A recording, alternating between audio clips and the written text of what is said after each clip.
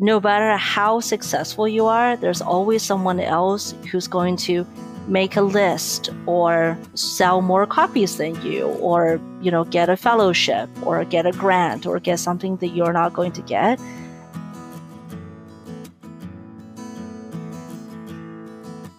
Welcome to Queries, Qualms, and Quirks, the weekly podcast that asks published authors to share their successful query letter and discuss their journey from first spark to day of publication.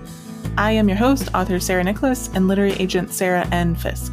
Angel D. Zhang was born in Northeast China and raised in China, England, Canada, and the United States. She was educated in the joint BA-MIA program at Columbia University and is a painter and an internationally exhibited fine art photographer. Angel lives in the Secret Garden near Toronto. So please welcome Angel to the show. Hello. Hello. Thank you so much for having me. Yeah, thanks so much for coming on. We are going to talk about your journey to publication today, and we're going to start kind of all the way back at the beginning. When did you first start getting interested in writing? And then how long did it take before you started getting serious about pursuing publication? I think my case is a little different because those two things happened simultaneously for me. When I was 12, I had a dream. I would characterize it as like a portal story. At this point, it had like going through an archway and surfing down a river of chocolate. It was very juvenile, but so was I. And so I wrote it down and showed it to my teacher, who read it and enjoyed it and said that they had a friend who was a publisher who would publish it when I finished the book. And so for me, the concept of writing and publishing was intrinsically tied from the very beginning. But I read far above my age level. So I was reading like Nabokov and Plato and, all these great writers. And so I knew that my effort wasn't that good and I didn't want to put that out into the world. So I kept writing and never finishing books until I had a book that I wanted to finish. And that was The Light of Eternal Spring, which came out this spring as my debut. Nice. So how did you learn more about the publishing industry, like how it works, how to query, how to go about it, everything like that? I've been at this for a while. So in the very beginning, I actually borrowed a book from the library that had a listing of agents and publishing houses and sort of a basic primer on how to go about it. And I don't know if you remember those. They will come out once a year and be updated. Yeah.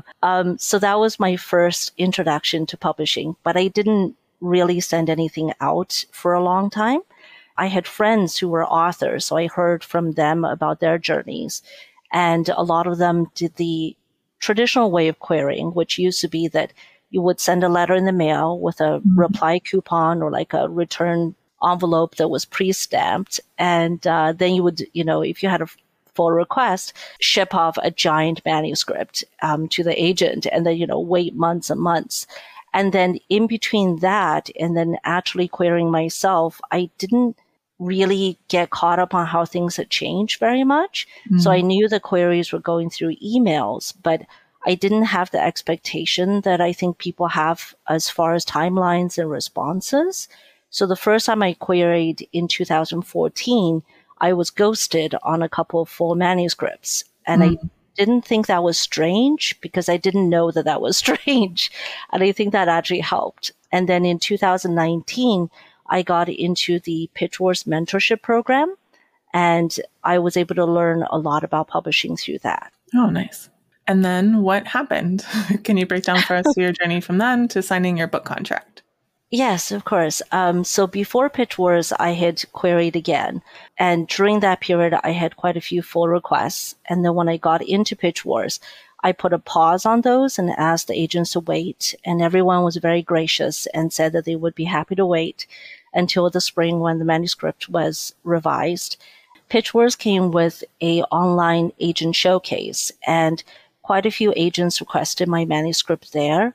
So between those agents and the ones who already had it from prior to the mentorship program, I had quite a lot of agents reading my manuscript, and I ended up with several offers. So I feel very fortunate to have been through that, and it was a wonderful program. And you were a part of it, so thank you. Thank you. It is time for the first cue of the podcast. Can you read your successful query letter for us? I am seeking representation for my literary novel, The Light of Eternal Spring, complete at 71,000 words. It is comparable to Natalie Tan's Book of Luck and Fortune and My Name is Lucy Barton. The Light of Eternal Spring is a magic realist novel about a photographer who falls into photos and her quest to reconcile with her dead mother. Amy Wu is a Chinese-American photographer living in New York City. She receives a letter that says her estranged mother has died of a broken heart in China. Amy's new photos are all out of focus. People on the street and things beyond the next doorway coalesce. Amy fears she is going blind from grief. Unable to reach her family for details of the funeral, Amy seeks her mother in memories, in stories, in photographs, and a journey home to China. Eternal Spring lies in the tri-border junction of northeast China, Siberia, and Korea. The village has risen into a town, but her family is still there. Her best friend's sage grandfather, her aunt who is eternally seeking love, her father, the failed artist. Her mother is there too, a whisper on the wind of memory. The artistic ambition that tore Amy from her mother may ultimately be the only thing that can reconcile them and allow Amy to see clearly. I am an internationally exhibited photographer, educated in the joint BA-MIA program at Columbia University. Excerpts of this MS have been awarded 9 writing grants. I am a Pitch Wars mentee. Thank you for your time and consideration. Awesome. Thanks for sharing. How has your experience been since signing that first contract? Especially let us know if there were any surprises along the way.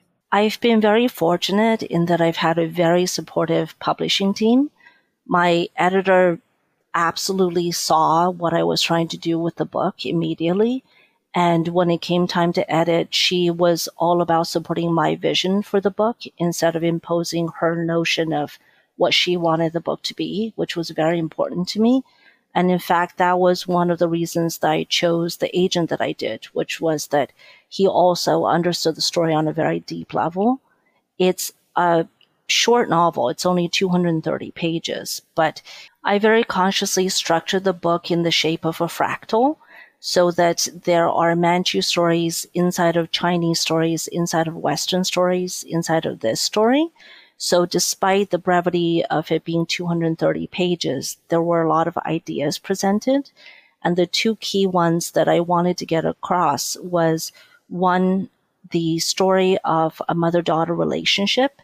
And on the other hand, it was very important for me to get across some ideas about what it means to be a female artist in our world, about the importance of art to Amy's life and her career choices, and also sometimes the costs and the burdens that artists have to bear, especially women ones. Nice. And also, you had a quite interesting experience. You got to record your own audiobook. So how did that happen? I did. It was actually really exciting. I'm an avid audiobook listener, and I would sometimes just work in the garden and in the course of a day devour 1 or even 2 audiobooks if I'm out there from sunrise to sundown in the summertime. So when it came time to do the audiobook, I actually reached out and I asked if I could audition for the audiobook. And it's funny because I think our emails crossed, because that day the audiobook producer had emailed my editor to say, I'm reaching out to Angel to discuss the audiobook. And so I was prepared to do like a full audition. I had my sound set up. I had, everything ready to go. But after just speaking with me for a few minutes, she said, you have a lovely voice, you know the material, and you don't speak that much faster than the speed of an audiobook. So I think it'll be easy for you to do it at that speed. And she said, would you like to do it? And I thought about it and I thought, yeah, because there are 3 languages in the book, and I didn't want anyone to mangle the Chinese, which is said with a northeastern accent. So that in itself would be hard enough. But there are some words of Manchu, and very few people in the world speak that language anymore. And I'm not among them.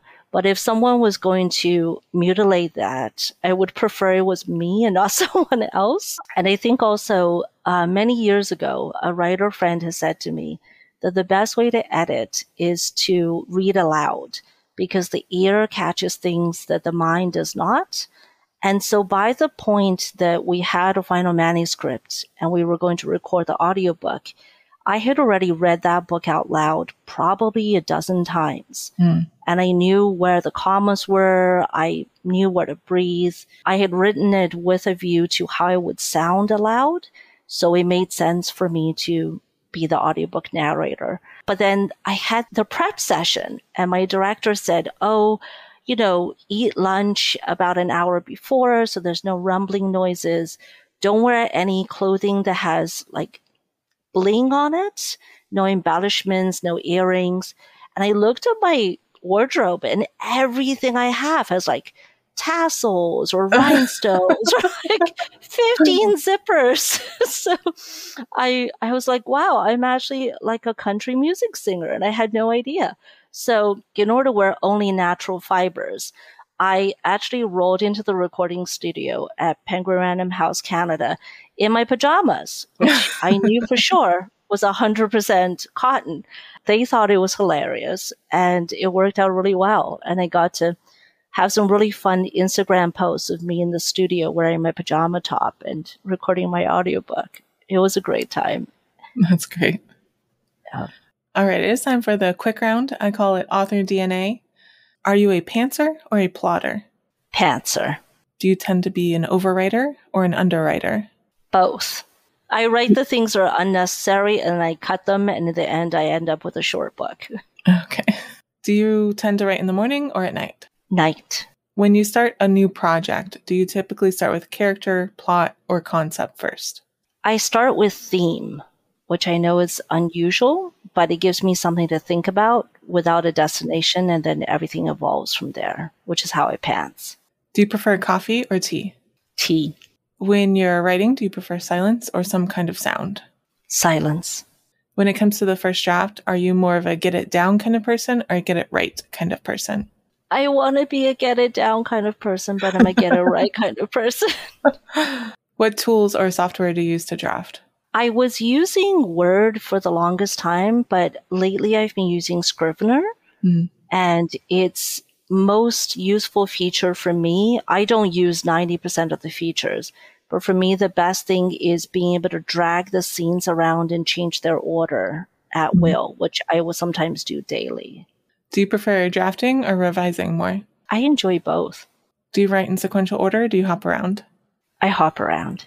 And a final quick round question. Are you an extrovert or an introvert? I'm an ambivert. Okay. So now we're going to talk about the second Q of the podcast. On your journey, what were some of the qualms or worries that you had? And do you feel like they were realized or you overcame them, or how did they shake out? I think my first qualm was that when the book was out in the world, readers wouldn't necessarily get it. And I'm fortunate and happy to say that so far the response I've had has been tremendously positive, and also people are understanding what I'm trying to say, and that has been enormously rewarding. I'm so glad. And my second qualm is that I had spent years building up a social media following, and unfortunately I did that on Twitter. And Twitter imploded right before my book cover reveal. So I then moved over to Instagram, and I'm happy to say that people on Instagram have been very welcoming, and I've made some great friends there. But that was something that I did worry about, was that I had spent literal years building friendships and acquaintanceships and relationships. And I was a part of quite a few groups on Twitter, like the 5 a.m. Writers Club and the Writing Challenge of the Month. And all of a sudden, most of the people I knew online were no longer there. So that was a worry for me. But I think it's worked out all right. And the last Q of the podcast, do you have any writing quirks? Is there anything about your writing process that you think is kind of different or interesting or unique? Yes, I think I don't pick a point of view. For The Light of Eternal Spring, my debut, I literally wrote it from every point of view at some point. So I wrote it first and third, then I wrote it in first, then I wrote some parts of it in second because it had to be done. And that was an insane idea, of course. But I'm like the Rasputin of writing. You have to commit the sin to know that you shouldn't do it. So then I wrote it back into first, and that felt very comfortable. With my second book also, which is about a writer who sells her soul for a book deal, I also wrote I wrote it in first, then in third, then in first, and now I'm in a mixture of third and a little bit of second, and it's become very meta. So I have no idea what it's going to be like ahead of time, and that keeps it interesting for me and hopefully interesting for the reader as well. That is very interesting. It is unusual, right? Yes, yes. When you were in the lowest parts of your journey, what kept you going and why did you stick to it? I truly enjoy the act of putting words on paper or putting words on a screen. I think there's, in publishing, long periods of silence. Sometimes nothing will happen for, it feels like forever. But for me, the joy I get from writing like a perfect sentence or getting a scene to work that hasn't worked is tremendous. And I think I, in my mind, separate writing and publishing, even though the concept of both occurred to me at the same time when I was 12. When I write, I try to think of the book as its own thing, and it belongs only to me. And so it can be anything it wants to be, and it can be anything that I want it to be, without thinking about, oh, is the market going to be okay with this? Is it weird to have a book that suddenly jumps into second person, for example? But I think that if you're focusing too much on the authoring part and not enough on the writing part, you can end up writing books that other people want, but not books that you want. And for me, writing is first and foremost an artistic pursuit. And so I want to be true to the art before anything else. Along your journey, do you feel like you made any mistakes that you'd like to let listeners know about so maybe they can avoid the same ones? I think this is a common one, which is that I queried too early the first time. So I queried in 2014, and I got very good feedback from agents who were kind enough to respond. And one in particular gave me like a 2-sentence critique. They entirely eviscerated the second half of my book, but it was so on point. And I thought, this is brilliant. I'm going to rewrite it to fix this problem that she has pointed out. But then I didn't do it for another 4 or 5 years. I set it aside. So because I'm also a visual artist, I could take years, literal years off of my writing endeavors and go work on something else. And I think in the back of my mind, the story was still simmering, and I was coming up with ideas and thinking about things that eventually made it into the book. But I wish that I had, maybe before querying the first time, had a couple more beta reads. But it's difficult because until you've journeyed along the road far enough, it's hard to have a community of people who will give you the right feedback. Because I certainly know people who got sidetracked by wrong feedback and wrote their book in such a way that it completely derailed their career for a year or 3 at a time. So I think it's important to know what you want out of the feedback, but I wish I had done a little more before I started querying the first time. Yeah, you're right. That is a common one. Can you share with listeners one of the most important lessons that you learned on your journey to publication? Eyes on your own paper. Writing is, and publishing especially, no matter how successful you are, there's always someone else who's going to make a list or sell more copies than you, or, get a fellowship or get a grant or get something that you're not going to get. And they're probably looking at you and all the things you got that they didn't get and thinking, oh, I wish I had those things. So I think it's important to focus on what you want out of the journey, and then also be happy when you get those things instead of just thinking about all the things you didn't get. Yeah, for sure. All right. I call this the acknowledgements portion of the podcast. This is not a business that most of us succeed in completely on our own. Who are some of the people who helped you along the way and how? Well, I've already mentioned Pitch Wars, so I have to thank Brenda Drake and my mentor, Michelle Hawk, who is lovely, and she is now an agent. So anyone listening to this podcast, Michelle Hawk has great taste. Submit your books to her. She might get mad at me for saying this because I know agents get inundated. And I want to keep this part short, so I'm going to pick 3 people who are most instrumental. My best friend, Mirav Hoffman, has been reading my work and editing it since I was 13, since I spelled champagne, Shampain.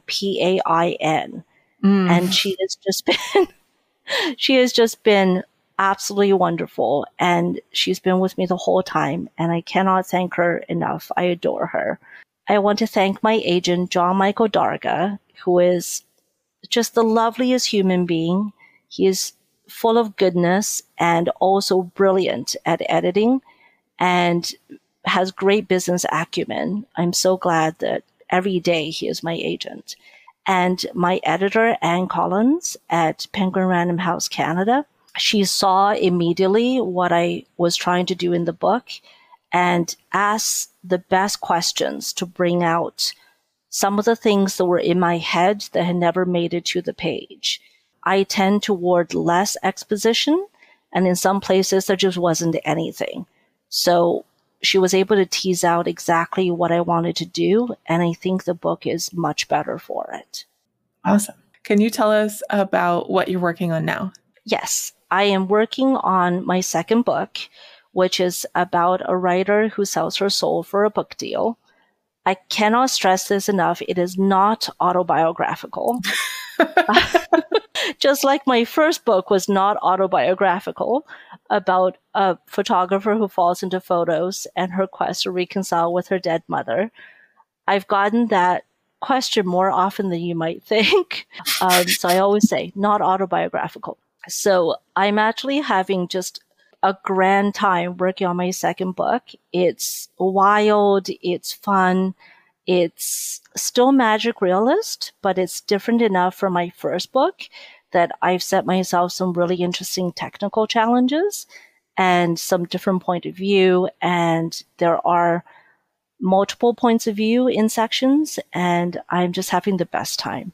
And also in the wings, I am cooking in the back of my head on my third book, which is about a painter. And the concept is that the 3 of them, and actually all of my stories, take part in the same fictional universe. And the first 3 are connected tighter than the rest of them because they are all about a woman artist. So the first one is about a photographer. The second one is about a writer. And the third one is about a painter. And I do all of these art forms. And I think in part it's about me wanting to investigate how they are different from each other and what the demands of each art form are. And also, I want to make a case for women being valued for what our minds can do and not just what our bodies can do. Because so often, even now in the year 2023, we identify women as someone's mother, someone's daughter, someone's cousin, and we don't talk enough, I think, about the choices that we make for ourselves in professional areas. So maybe someone would like to be identified as an artist or a lawyer or a teacher first, or in addition to the other roles that they have in their lives. Awesome. Well, Angel, thank you so much for coming on the show and sharing your story with everyone. Thank you, Sarah. This has been wonderful. Yeah. Thank you so much for listening to this episode of Queries, Qualms, and Quirks.